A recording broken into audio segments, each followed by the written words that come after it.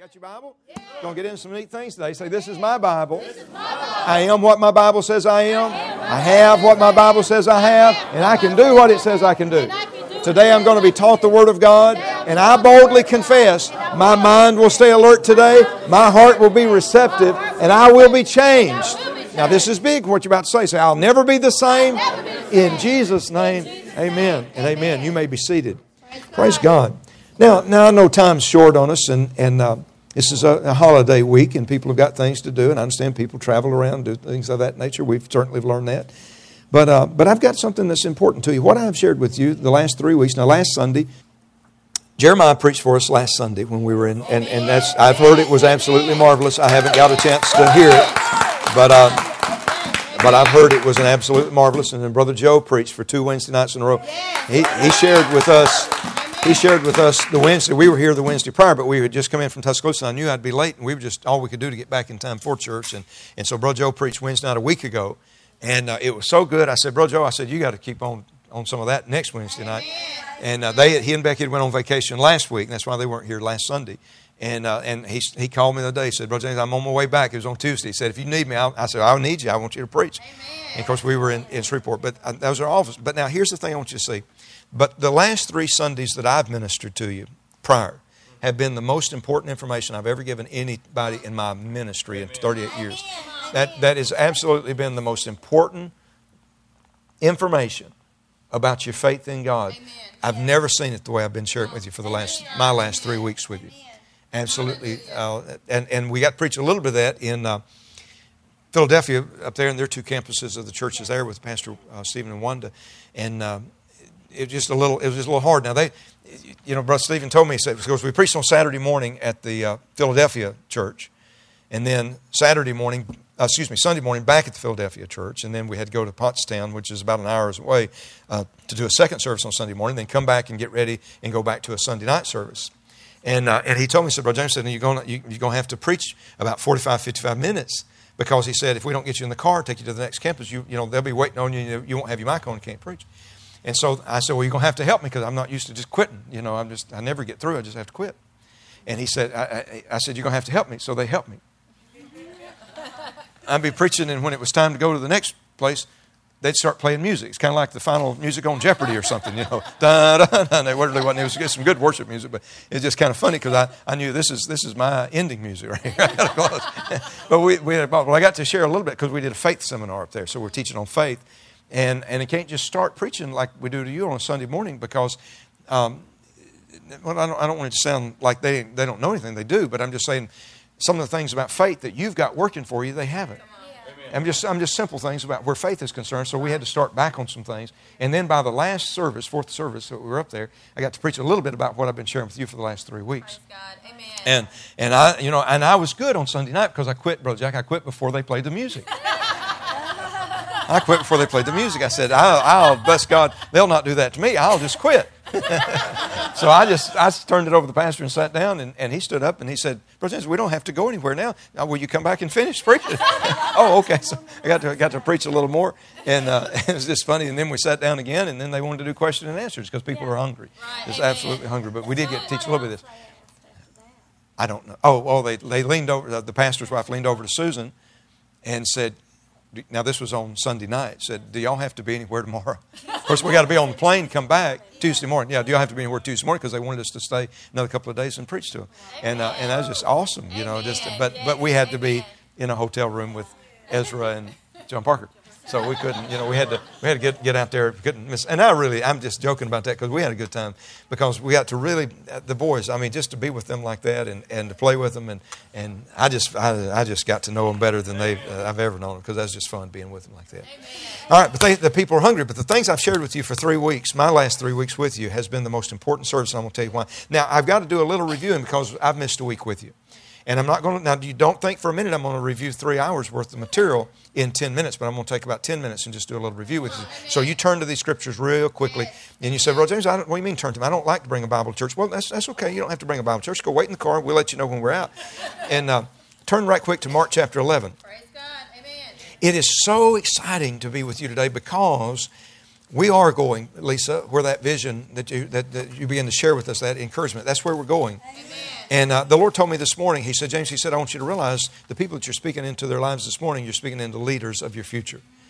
And so you go ahead and take that. Mark chapter 11, I do want you to turn to these verses really quick. Mark the 11th chapter. And this is just now what I'm about to share for about 10 minutes now, just about 10 minutes of my time, are just simply some reiteration, just kind of reviewing back about this and about how faith, because we're talking about imagination, the unbeatable force of imagination. Well, a lot of people throw the word imagination out, so that's not a Bible word, shouldn't be talking about imagination in the church, but yet the Bible's full of imagination. And, and I gave you some scriptures over the last 3 services about it.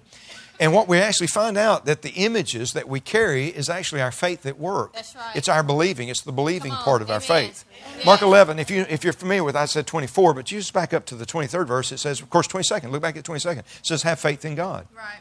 Or Jesus. Now, that's Jesus standing there with the platter out in front of you saying, have faith in God. Have some. Right. You ever entertain some guests and walk around with the horse devers? And I was just seeing if y'all were listening. I actually did that, my uneducated self. I did that in college. I was in a class and we had to do a drama. And it was a speech class, so it wasn't that we were performing dramas, but we were having to, project on the stage and do some things. And so she wanted us to read some lines, and it was actually that Father of the Bride. You remember the old one with Jackie Gleason and all that? The actual, was it not Jackie Gleason? Jack Lemmon and all of that, and that kind of thing. And so that was I was the daddy of the bride, and my daughter was locked up, and I had to read, and I was talking about how much money, and we were reading these scripts, but we were projecting and all this. Well, I'd never seen the word horse devers before, hors d'oeuvres. I'd never seen hors d'oeuvres before. And so I just said that out loud in front of everybody that God could get in that auditorium. And I said, I spent $32,000 on horse devers. And the girl that played my wife, she said, that's not horse devers. I said, excuse me? Yeah. Well, I found out I'm in good company because Red Fox felt that way too about horses. He said that too one time. I don't mind being in a sad group. I'm just going to preach anyway. Okay, the tray, that's where we were at. Imagine a tray. You walked around serving, that's what I was talking about, serving you. Yes. And so have some of this. Have this shrimp on a cracker, or whatever you're eating. You say, have some. Well, that's what Jesus is saying in Mark 11:22. Because the disciples were so excited, they'd never seen faith work like that, like they just saw done on that fig tree. And then Jesus just stretches out and said, have some faith in God. Right. You have it too. In other words, have you some. It'll work for you the same way. For verse 23, for whosoever shall say to the mountain, be thou removed. Now this is Jesus talking, and He's talking to you. I want you to receive this. He said, whosoever shall say to the mountain. Now here's how you take that spiritual hors d'oeuvre. He said, whosoever shall say to the mountain, what? Be thou removed, be cast into the sea. Now, He's not talking about you going out moving a mountain. He recognizes the mountain that stands in our way could be the diagnosis from the doctor. Right. Amen. He understands that diagnosis could be that somebody wanting to break off a relationship, or somebody just wanting to betray you or leave you or talk bad about you.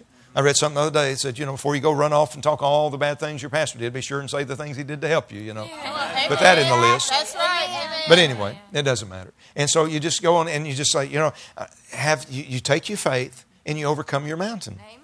But now this is what we're dealing with, is this second part of faith, because faith is divided into 2 parts. It's in the heart and in the mouth. Right. And we've had a lot of time on the attention, or rather, on the confessing part. Right. Most of you in this room know not to maintain negative confessions. That's right. Amen. Based on what, Brother James? Based on the Scriptures you read. Don't you know what the Scriptures say? The Bible says, a man that keepeth his tongue keepeth his soul from troubles. Amen. But a man that's loose with his words brings many sorrow on his life. See, it's just your words. Your words are important. Jesus said it like this, Matthew chapter 12. He said, by your words you're justified. Another word, exonerated. That's another word, exonerated. By your words you're exonerated. Proven, freed. You're proven not guilty. You're let go. Case never come up again. Affliction not rise the second time, right? So by your words, by what? By your words. By your words you're exonerated, justified. And by your words you're condemned or imprisoned. So you're either released by your words or you're imprisoned by your words. Francis Martin wrote a book years and years ago. I remember getting a hold of it in 1980. Jeremiah, probably 1982, 83. Francis Martin, you ought to look this up. I don't even know if it's still in print today. You ought to get you one if it is. It's called Hung by the Tongue. Hung by the tongue.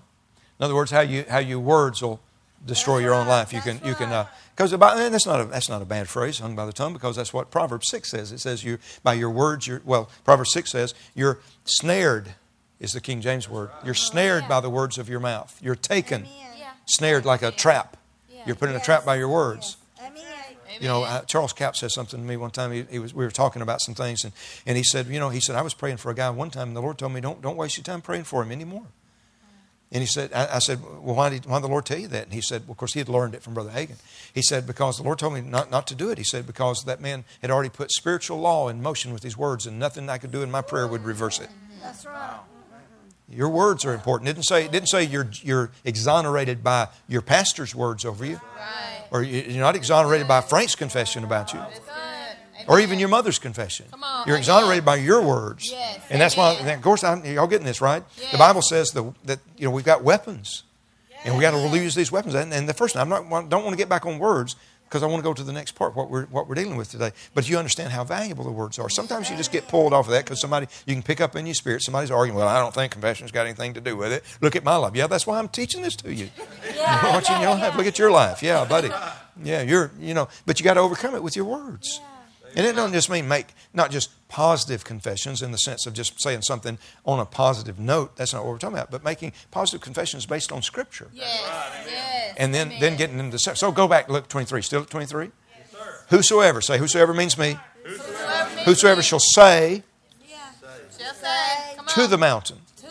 Be the removed, cast in the sea. Don't doubt in your heart, but believe that those things you say will come to pass. You'll have now. But the word I want you to circle in that 23rd verse is right smack in the middle there. And believe those things. Yes. Amen. See, this is the part we don't hear much teaching on. Is the believing part.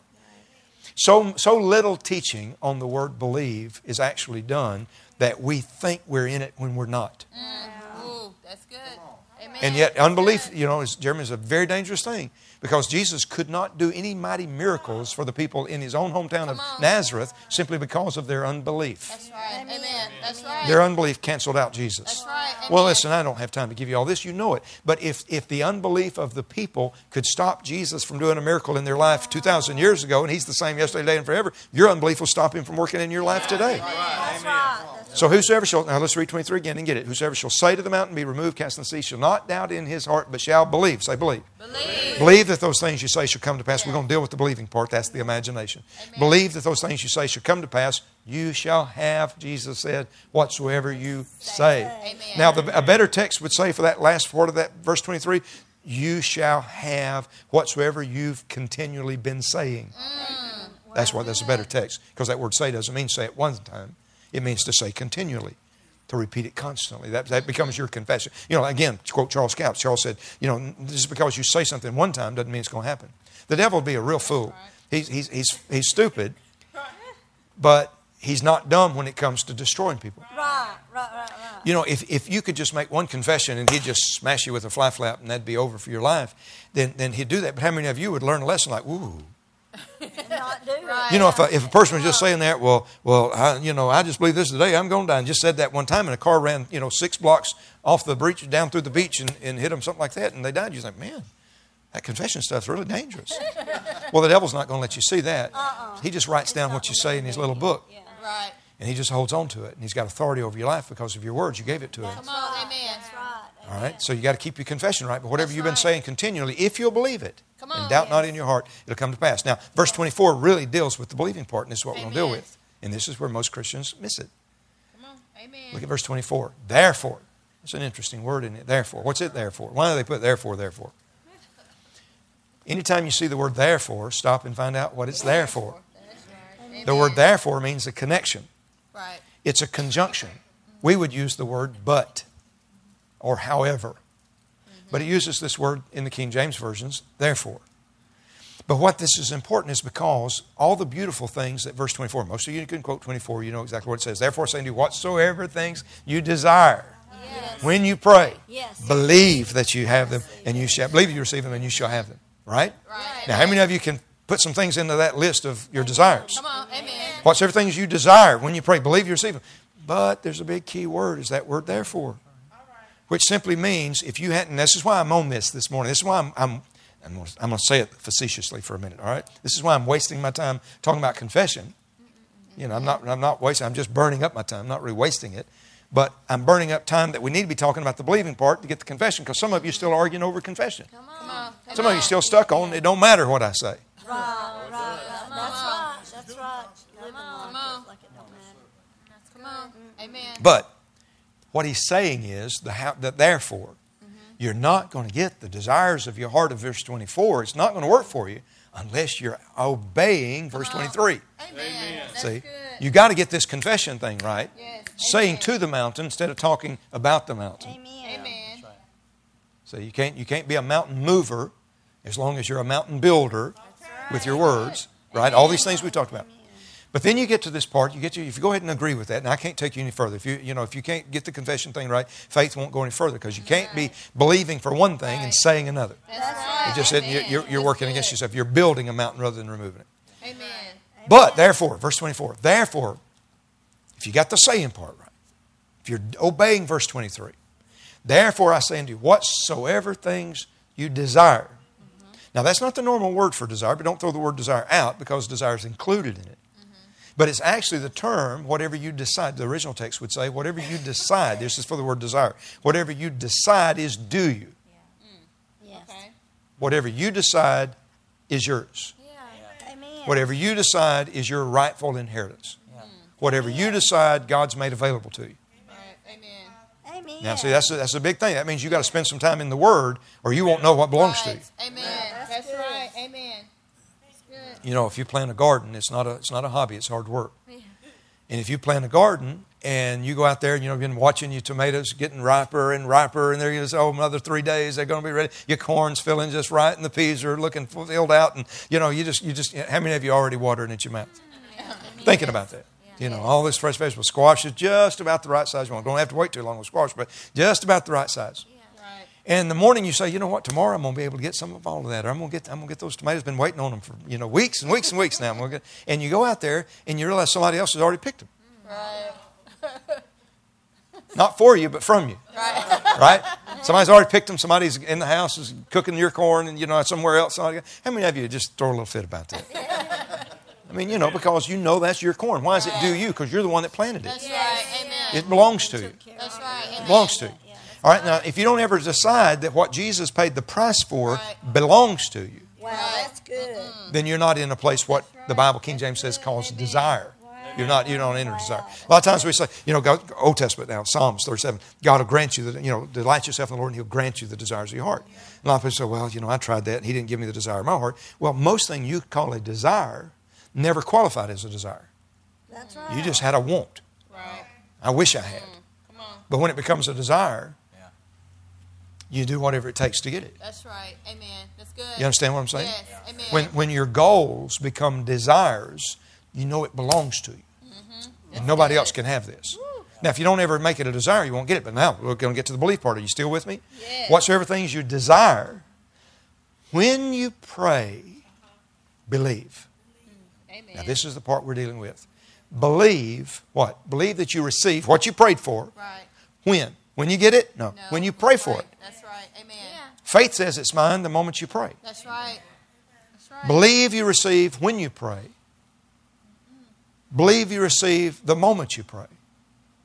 And we dealt with now for 3 weeks this idea about believing. What does it mean to actually believe something? Listen, I'm going to tell you something. I don't think I got to tell you all this. I was telling them, they were laughing at me somewhere. I was preaching this. They might have been in Philadelphia. I don't remember. But the night we were packing to go to Philadelphia, the night we were packing on, I don't know what day we went. We went on Friday. We went on Friday. So Thursday night we're packing.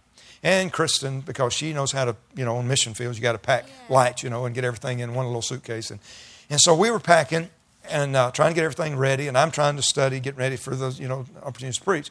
And Kristen was in our room, our bedroom with Susan, with her mama in there packing the suitcase, rolling up things real neat, getting it all in there, in a lot of stuff in a small amount of space. And she heard something in the light fixture just above our bed. It's a little recessed light. You put, Jack, you cut the hole and push the little recess up in the sheetrock. And she could hear something crawling, which is in the attic right above it. She said, there's something up there crawling. Well, we'd already killed a snake in the basement. I mean, I don't want no snake dangling out there in the night.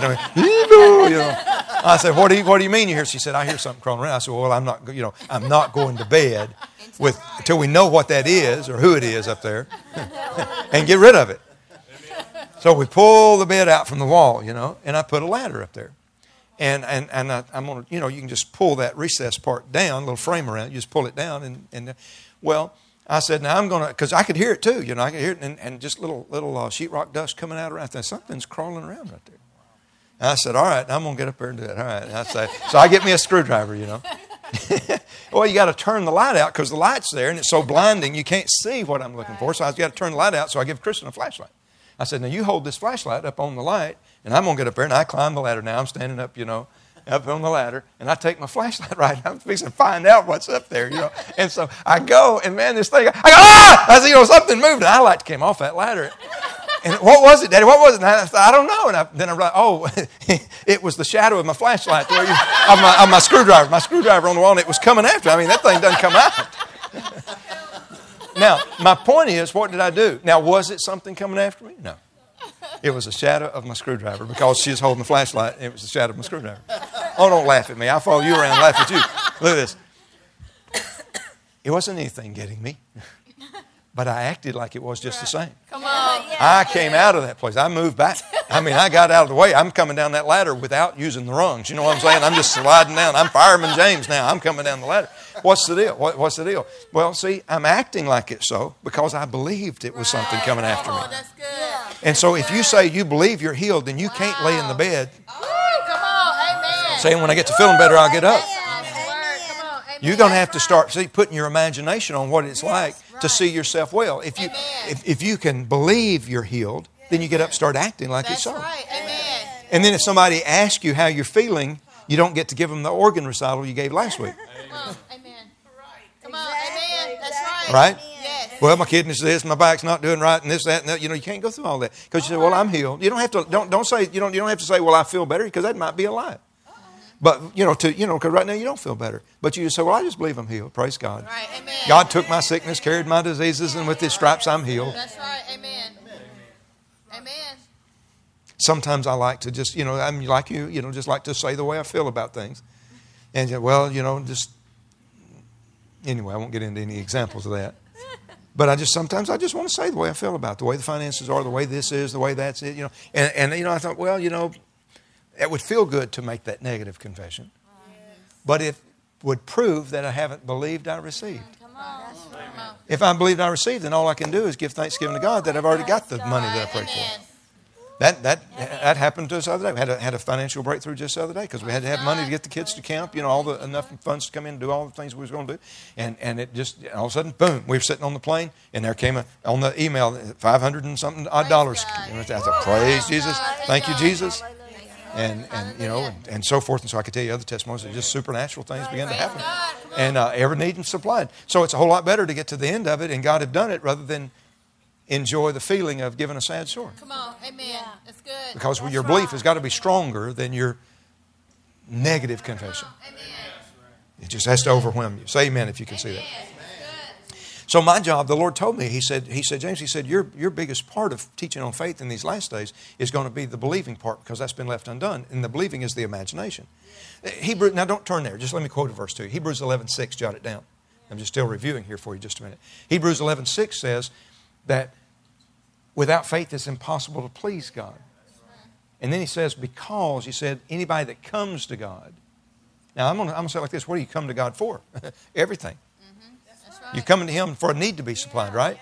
He said, now here's the way you come to God. You got to come in faith. Without faith, you can't please Him.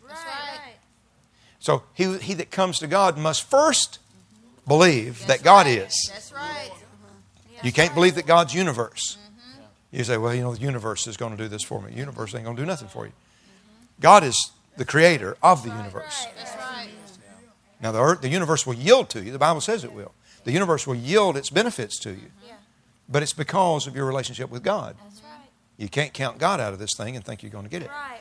So you got to first believe that God is, and secondly, you've got to believe that He is a rewarder of those that diligently seek Him. Now, there's the believing part right there, and most of us have missed it for years. The believing part is, first believe that God is, but the second part, you got to believe that He's a rewarder. Yes. Amen. Now that word rewarder in the original Greek actually means a paymaster. There's what's due you. So He pays. It's like a payroll master. It's paying you off for what you've done. Amen. See, you got to believe that. Well, if I believe He's the paymaster that gives me healing because it's been bought for me. Now, it didn't mean you worked for it. It meant Jesus purchased it for you, but it's yours. Now, I'm going to go through this just because y'all need to think about it like this. You know, if I go out right now, if I were to come up to you right now this morning and I say, you know, listen, yesterday before I went home, I stopped by the Honda dealership up here and I bought, what's a good Honda? I don't know. What's the best Honda? I don't even know what they got. Pilot. Thank you. All right. SUV Pilot. Okay. I went and bought I bought you a Pilot. And I found out what your favorite color was, which happened to be red. And I bought you a red one or blue one. Bought two of them now. All right. Look at this. But I bought it for you. I paid cash for it. And so they're getting it all cleaned up. You know, it's brand new. Getting it all ready and filling it up with gas. And they want you to be out there Monday morning about 9 o'clock. And you can pick it up. Now, what if you go up there at 9 o'clock? And you say, yeah, my name is Nita, and my pastor, Brother James, told me that he bought me a new Honda Pilot. Well, he was in here. And he bought a Pilot, yeah. But now, your name's what? Anita says, my name's Anita. Well, now, the check said James Gardner. And so you don't have a right to this because it wasn't your money. And you said, this is why he told me to show up at 9 and I'm here at 8:30. Because I don't care if it was my check. It was my pastor's check. That's right. But he said it's mine. That's right. Amen. So you wouldn't just sit back, well, you're right, you know, that's Brother James's money. I can't drive it. I can't. And you wouldn't do that. Well, that's the same way with everything Jesus purchased for you. You don't say, well, I know I don't deserve healing. It ain't nothing about whether you deserve healing. It's about whether or not he bought it for you. That's right. Amen. That's right. Listen, somebody buy me a meal. And they put the meal in front of me, and I'm sitting there with a friend, and they bought me this big, nice meal. And that's, well, I can't eat that because that wasn't my money. No, I'm going to eat it because my friend bought it for me.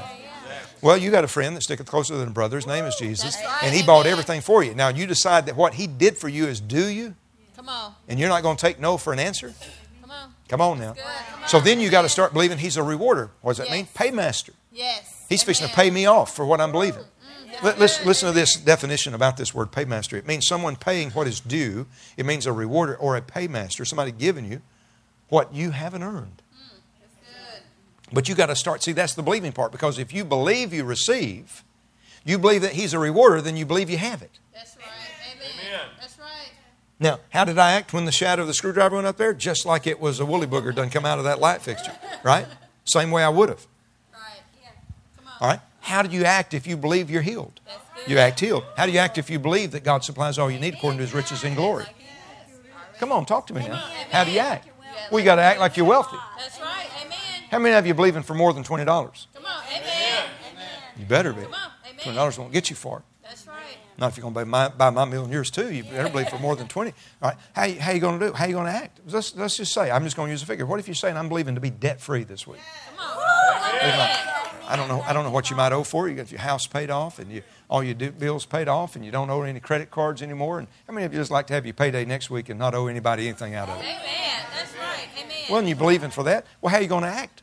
How are you going to act if you believe you receive? You're going to act like you're debt free instead of acting like you're not debt free. See, what does a person in debt do? No, honey, I'm sorry. We can't have that. We can't afford that. If you believe you receive and you're debt free, then you're going to enjoy ice cream this week. That's right. Amen. Right? That's right. Yeah, we'll go do that. Yeah, we can go right. do that. Amen. Because I believe I'm debt free. Praise God. So I say that'll get you in trouble. It will if you're doing it based on presumption. Come on. But if you're doing it with a relationship in the Lord, you're obeying the one thing he said to do. Everybody say believe. Listen to this. Seeing it or acting like it. So now I'm going to give you a statement here. I want you to listen to this. To hold positive images. Now I wrote this down late last night and I hope it makes sense. And this is what we've been talking about for 3 weeks. To hold positive images of what you believe you receive when you pray, then your faith begins to create the image into a reality in your life. Amen. Now somebody said, is that Bible? You better believe it's Bible. Look at Hebrews. Turn to Hebrews chapter 11. Let me take Hebrews chapter 11, verse 1. So I said, now, Brother James, is that true that our faith actually creates? Now, what is our faith? Our confession and our believing. What's our believing? Let me give you a definition for believing that maybe get all of us on the same page. Faith is our ability to believe. Remember when Abraham, it said, against hope, believed in hope? God had told him, you're going to be the father of a multitude. Remember that? I'm quoting Romans 4 while you're finding Hebrews 11:1, right? In Romans chapter 4, it says, Abraham, against hope, believed in hope. When he was told by God he would be the father of many nations, he had no natural ability physically to be a father of a child. His wife, that was to be the mother of this baby, had no physical ability to give birth to this baby. But the Bible says in the original text, he had hope, had faith. He hoped against hope. What it means, I like this original text. It says, when everything was hopeless, he just believed God anyway. Come on. Amen. But this idea that I'm trying to get across to you is to believe something means you hold the image or the imagination of it on the inside. You're imagining it. Just like I imagine the shadow and you act accordingly, then you've got to start acting accordingly because you believe. Amen. That's good. Amen. If you're not in the place where you're acting out what you believe, then you're not in the place of believe. That's good. So let me read this statement to you. Faith is the ability to believe, and believing is the ability to hold on to an imagination. Amen. That coincides, of course, with what you say is yours. Faith is the ability to believe, but to define this, the believing then is the ability to hold the imagination of what you believe you receive. Wow. So a person that's actually believing is holding the imagination to where they're fanning at a bug that everybody else can't see. Wow, that's good. Wow. That's Oh, y'all wanted to hear the rest of the story and find out what it was up there? Okay. Yes. Amen. It was what was that thing? It was a beetle. It was a big old beetle. I started to say the size of Susan's purse, but that's a golf bag size. That's a big old beetle. And you say, well, it wouldn't hurt nobody. Dropped out of the ceiling on me at night. It have made me hurt everybody in the neighborhood. You understand what I'm saying? I ain't going to sleep with that on there. But anyway, so we got out and killed it 2 or 3 times. All right. Y'all with me? Yes. Hebrews 11:1. Did you find it? Yes. Look at this. Now faith is. Now, boy, if that's all we had with those 3 words, it's not a little while later faith is. It's not when you start feeling better faith is. Right now faith is. And if it's not now faith, then it's not faith at all. That's right.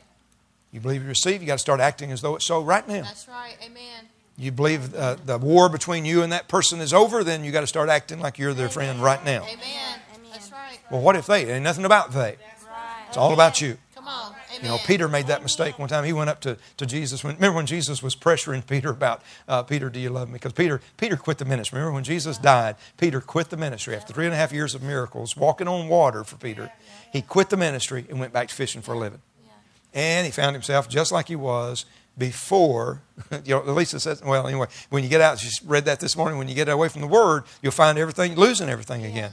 That's what happened to Peter. He was fishing and catching nothing, met Jesus, had more fish than he'd ever seen in his life, and everything was provided for him, taken care of for 3.5 years, and at the end of 3.5 years, because Jesus died, he gave up the ministry, went back to fishing for a living, and what did we find him? Next morning, fished all night, caught nothing.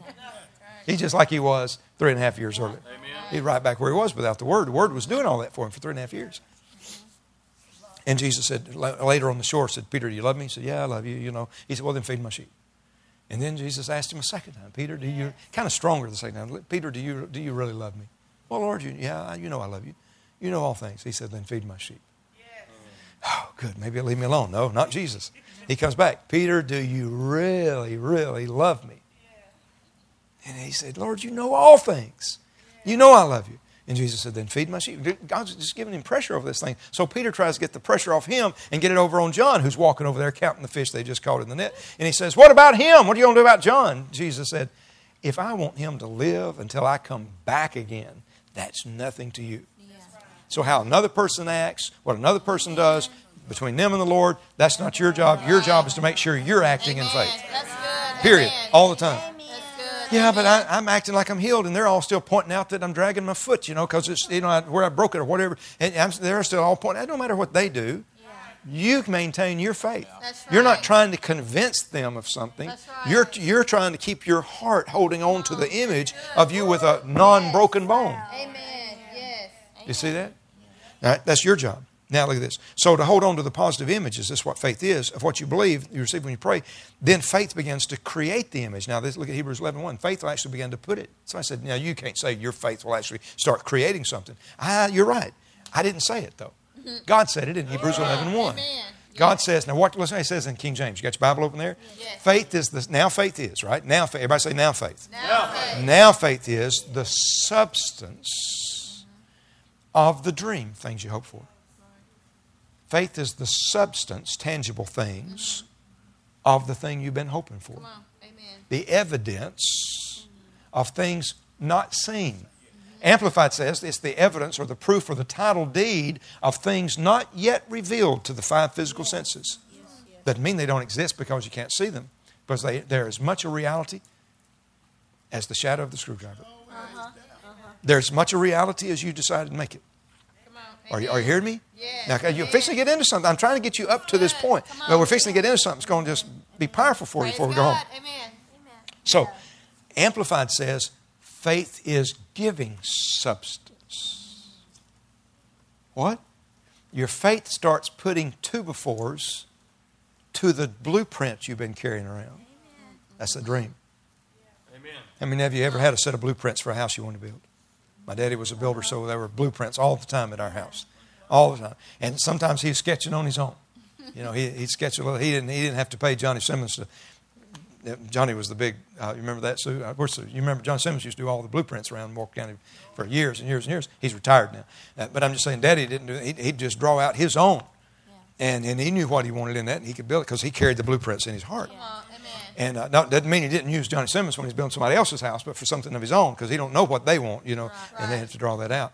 But the idea I'm trying to get you to see is you can't live in a set of blueprints, except in a dream. You can say, this is my bedroom. This is the man cave right here. This is that. And you get excited, and you're almost in that.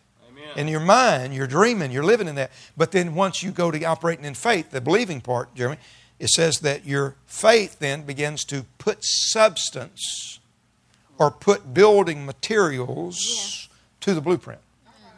Yes. See, you can't live in a set of blueprints, but you got to have the blueprints. Right. But then they start backing that truck up there. Doot, doot, doot, and they're unloading those 2x4s, and they're unloading the floor joists, the blocks, or whatever's involved in your vision. Come on. Amen. So it begins to put substance to it. Your own faith will start creating what you're believing. Come on. Amen. Believing. That's good. Amen. You know, I mean, in play acting, we understand that. Play acting, a person can do that. Do improv. You know, just Ava was talking about when she was in Go. You know, the team road team, home team was so close that they could improv with each other, almost know what the other one was going to do next, and which direction they were trying to pull you. You know, and so you know, and they would change things on you. I'm just trying to make up something, but I'm trying to get you to see what believing. And if you're not doing what I'm telling you right now, it's not working for you as much as you wished it would. And that is, if you know. It's like a play actor that's standing there just in their T-shirt and blue jeans, you know, just regular clothes. And they say, okay, and this is to a guy now. It's a guy and said, you are now a woman that lives on Wall Street, and you've got billions of dollars, and you're an old spinster, and you've got a little dog named Fufu. Well, immediately he changes his improv and throws his mink stole back, and he begins to walk, you know, and then Fufu go home, you know, and that's called acting. Yeah, yes. Amen. That's called using your imagination. Right. Amen. And we're all born with it. And we're not even born with poor self-images of ourselves. You've never seen a baby born with a poor self. How many's ever met a baby that didn't have a real high opinion of himself? Really. Huh? I want it now! Of course, they don't say it in English. They go, nah! You know, and then you say, well, I'll just get them something a little bit later. No, now! And you got adults running around like, he thinks he ought to eat right now, 3 a.m. I ought to eat right now. Why is that? Because you're not born with poor self-images. Right. That has to be created in you somewhere. You have to think very low of yourself. And I'm sorry to tell you, but religion, most churches we grew up in, has taught us, spent their life teaching us to not think anything about yourself of any value. Right.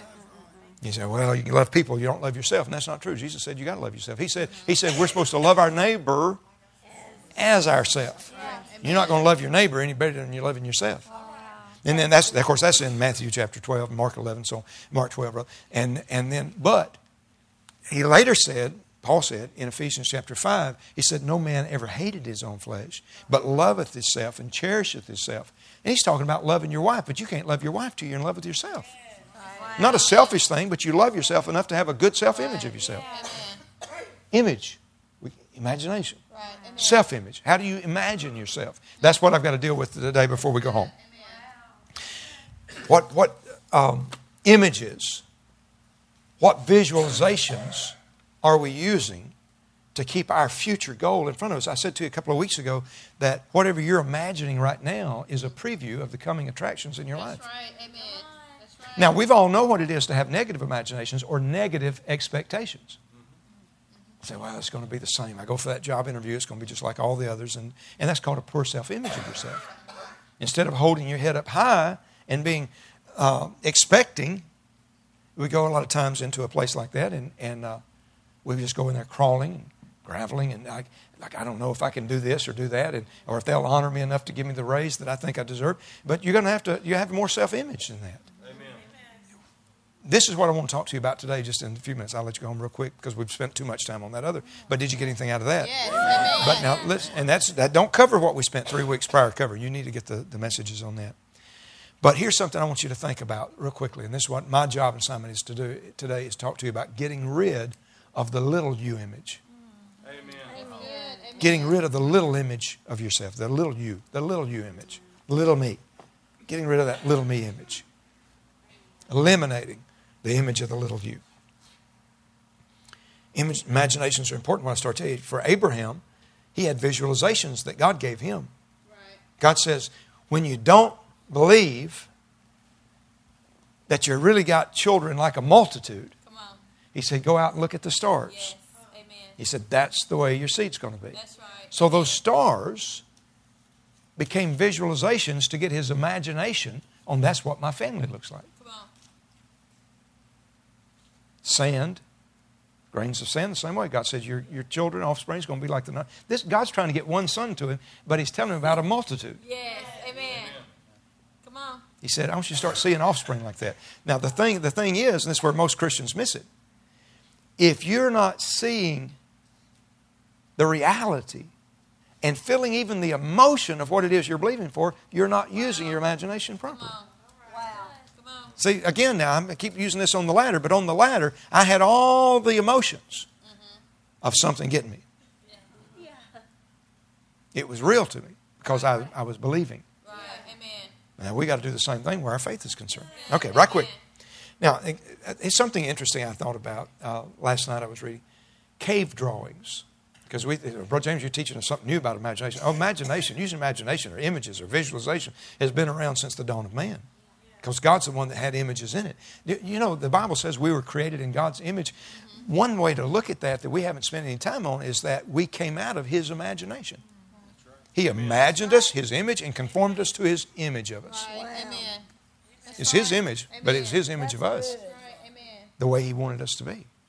Cave drawings, you know, if you go into any of those caves and where they've drawn, you can go through that in Alabama and go back several hundred years and look at drawings that were done by native Indians. And, you know, but I'm thinking right now of some of what they call the caveman drawings in some of the other countries. I've seen pictures of them where they've got men out there with their spears and, you know, sharp-tipped spear or whatever it is they're using, and arrows sometimes, depending on what, century you're looking at. And they've got maybe buffalo or antelope or deer, you know, whatever, and they're chasing. And that's the cave drawings. Yeah. And we always thought, oh, they left us a message so we'd know. They weren't even thinking about you and me. No. Right. But you know what? You got to realize something. That cave was their home. Yeah. Mm-hmm. And they didn't have, I don't know the name of it, Home Depot. That's not right. Decorating place. Okay, I thought we... Hobby Lobby. They didn't have a Hobby Lobby to go get any stuff to put on the wall, right? Yeah. Right. So they drew their own pictures. But now what they've discovered is what they were doing. They weren't trying to tell a story of what happened on the hunt. They were keeping the image of how successful the hunt would be tomorrow. Before. That's what they say. That means the people that study it now say what they were doing is they were keeping a positive image of expectation of how the hunt was going to be the next day. Amen. You always find me getting the buffalo. Yeah. Oh, wow. So it's an important thing that we keep images in front of our mind all the time. Amen.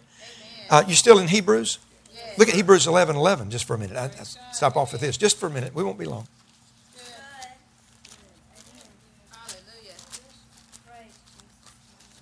Hebrews 11. Let me get back over there with you. Y'all are there, but I've got to get there. That's getting a little... Is that in the New Testament?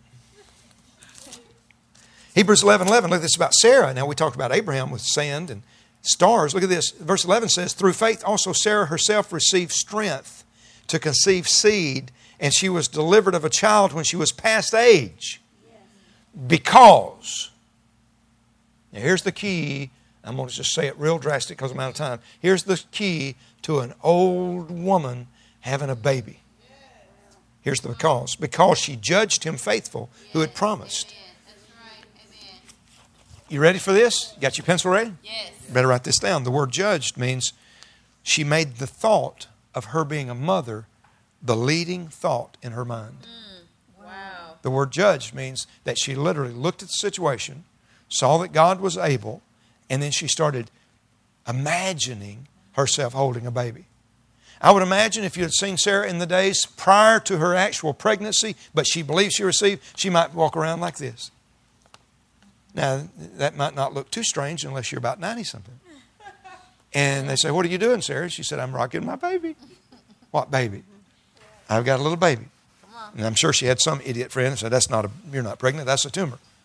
Right? Oh, y'all are just...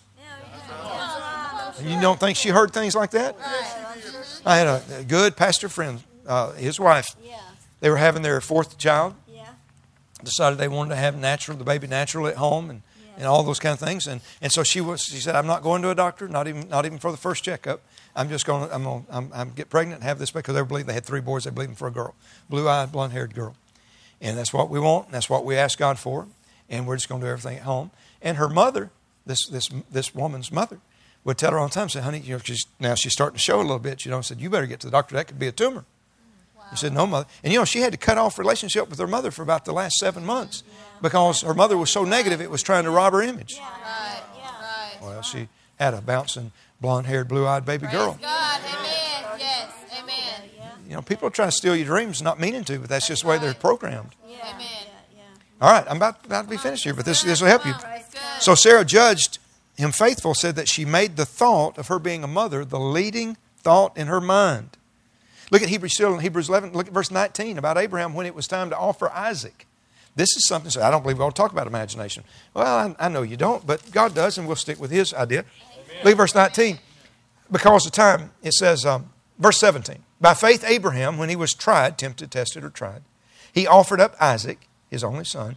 And he that had received the promises offered up his only begotten son, of whom it was said that in Isaac shall your seed be called. Now watch what Abraham was doing in his imagination. Verse 19. He was accounting, or convinced himself, the word accounting means he convinced himself, that God was able to raise Isaac up. Remember when God said, take the life of your son. He said, put him on the altar and kill him. He said, accounting that God was able to raise him up even from the dead. Now underline it, here it is. From whence also he had received him in a figure. Wow. Okay. That means Abraham already carried the imagination or the image in his heart that my son is raised up from the ashes. Wow. Okay. That's good. Amen. You and I wonder, how could that man put his... And of course, God told him to do it. He'll never tell anybody else to do it. Don't ever come and say, God, I think God told me to kill my children. No. Don't ever tell me that, because they might have told you to spank them. They didn't tell you to kill them. Look at this now.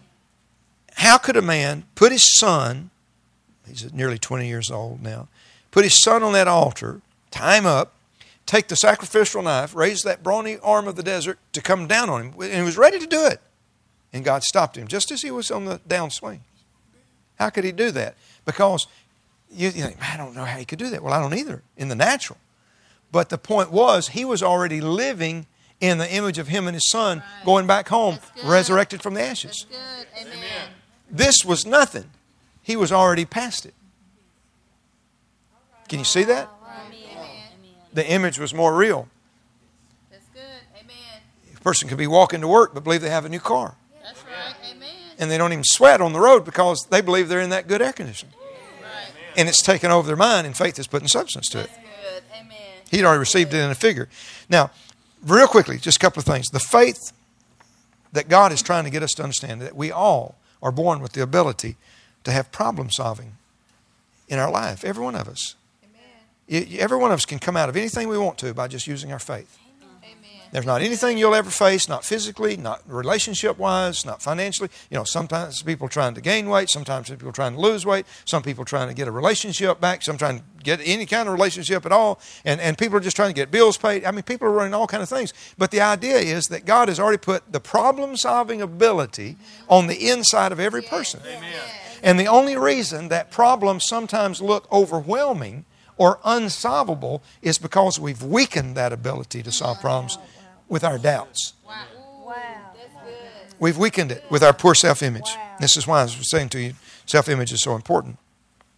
So God's trying to convince us that we all got the ability to do it, but our job is to hold on to the image. Yes. Amen. Don't ever be a person that says, I can't. That's right. You know, Jesus said, ask and you shall receive. That word ask doesn't mean ask like, Lord, can I please have this? The word ask means to demand. Right. Amen. I mean, have you know if you got money in the bank account and you go down to the teller window, that's called making a demand on your account. When you write a check, that's what you've done, or use your debit card. You've made a demand on your account. Now, that doesn't mean you go in there and slam your fist down on the counter and say, give me what's mine. You don't do it like that. In fact, they won't give it to you unless you write out a check properly. You can get mad about it. Throw the suckers up in the air. Suckers going everywhere. Give me my money. I make a demand. You give me my money right now. And they say, well, Mr. Gardner, we know you got money in here, and we're willing to give it to you, but you got to go through the proper channels of writing the check out and sign back of it and put cash or whatever you got to do, to withdraw that money. You got to go through the proper procedures, and I don't care how bad you act out here, we're not going to give it to you till you do the right thing. Right? That's called making a demand. Well, see, that's what the word ask means when you read it in the Bible. It doesn't mean say, God, may I please have. Right. Well, you don't need to ask God for anything like that because God's already given it to you. That's right. Amen. It's up to you to take it. Come on. So you make a demand on what's yours. You're not demanding from God. He's not withholding. That's right. You say, I make a withdrawal. How do you make that? With believing and confession? Yes. Amen. So ask and you'll receive or make that demand. And that's when mountains begin to move things. So now look at this real quick. Turn to Numbers chapter 13. We'll close here real quick. Close real quick right here. Numbers 13. And I'm going to read verse 30 through 33. You let me know when you find that. Anybody get anything out of this? I know we're fixing to dismiss and go home. Good. Amen. Blessed be God. Hallelujah. Thank you, Lord Jesus. Hallelujah. Genesis, Exodus, Leviticus, Numbers, Deuteronomy, chapter 13. Hallelujah. You got to imagine yourself as God imagines you. He spoke to me yesterday. I told Susan, I said, that's exciting. I said, you ought not carry any imagination about yourself that God doesn't hold about you. Don't ever imagine yourself something other. You visualize yourself the same way that God does. See yourself as big. Now, we're talking about not being the little person, the little you. I think on the inside of every person, there's a big you and a little you, and it's whichever one you let win.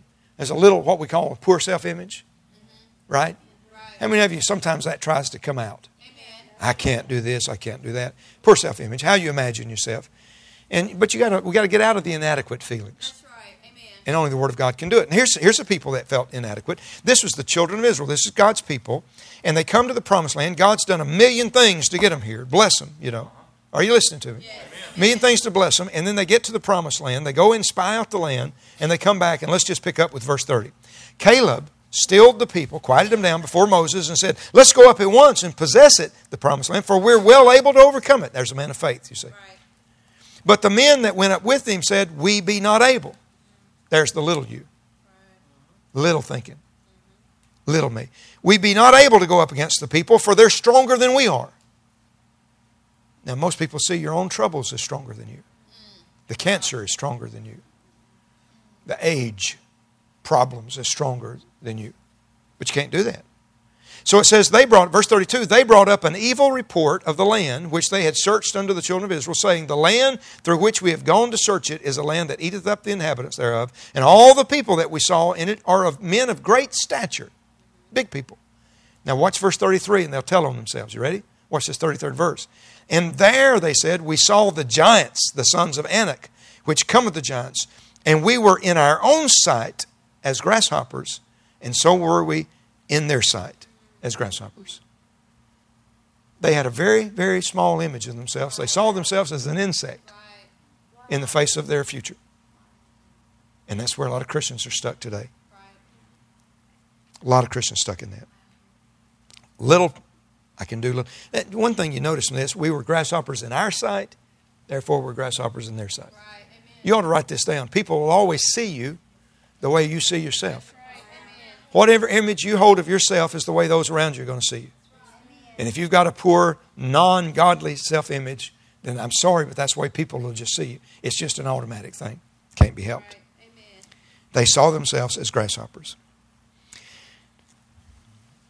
One of the greatest Italian opera singers that ever lived was Enrico Caruso.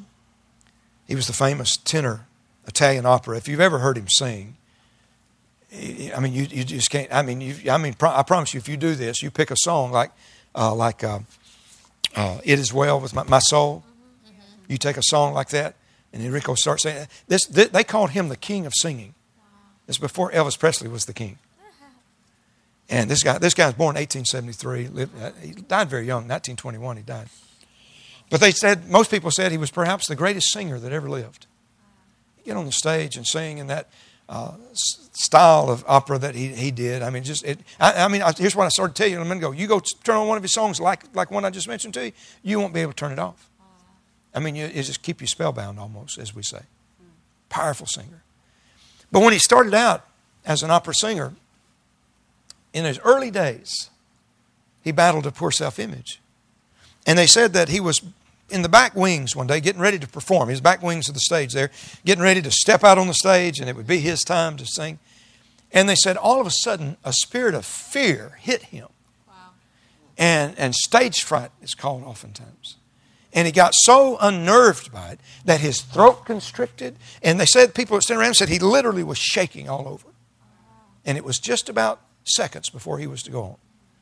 And one of the stage hands that stood back there overheard him say this to himself. He wasn't talking to anybody around him. He said, "Get out of me, you little me. Make way for the big me." Wow, praise God. Get out of my way, little me. Get out, out, out, he said. Yes.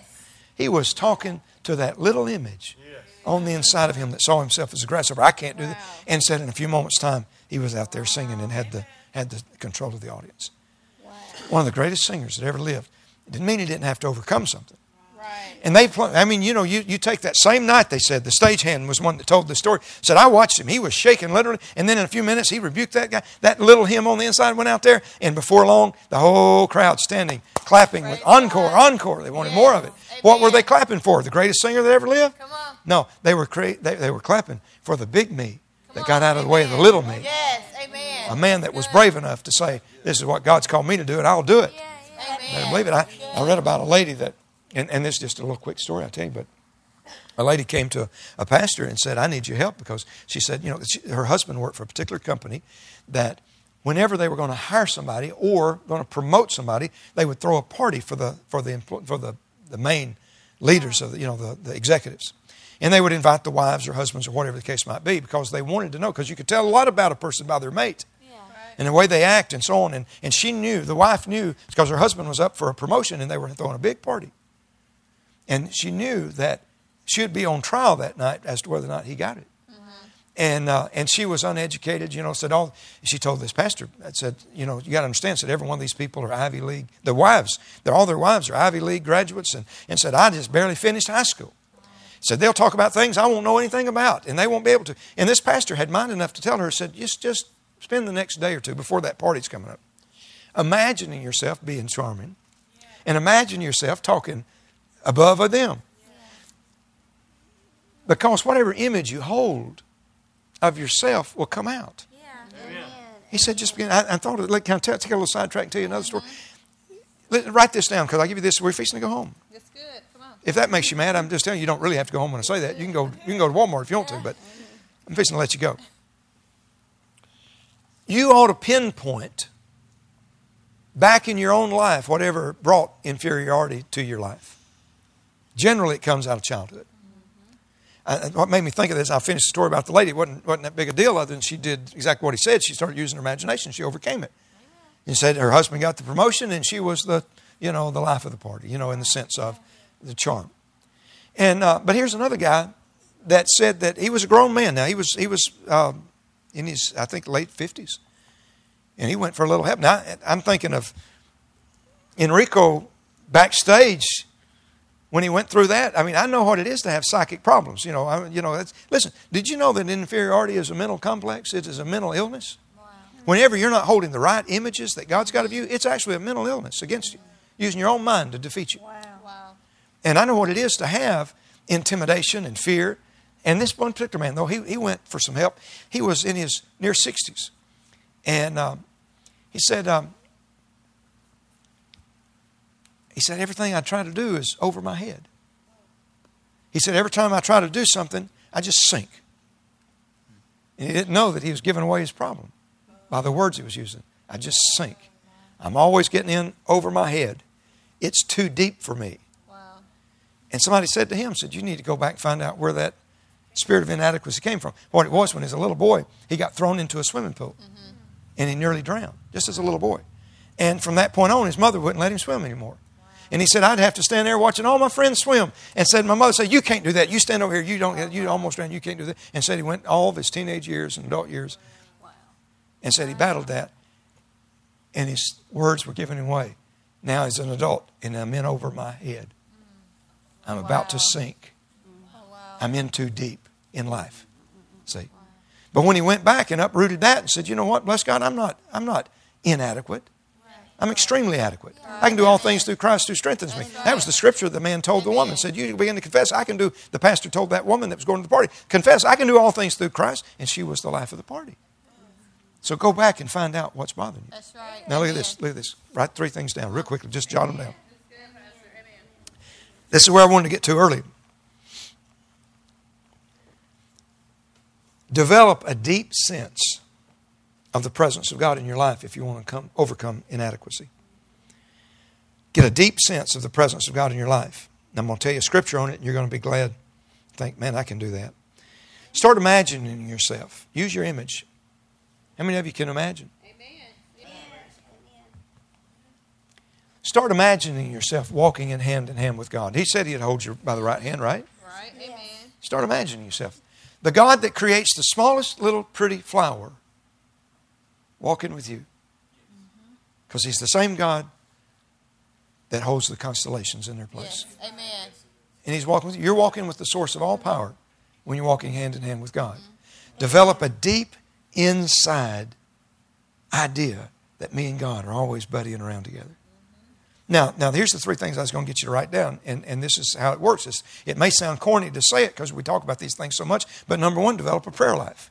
Amen. That's right. Amen. And I'm not going to spend much time on that, but learn to talk with God. Yes. And He doesn't want a monologue from you. Come on. Right. Amen. That's right. He wants a dialogue where He gets to talk too. That's right. Amen. Come on. I imagine God gets tired of hearing us go on and on about our problem. Yeah. You're not even supposed to talk to Him about your problem. You're supposed to talk to Him about His greatness.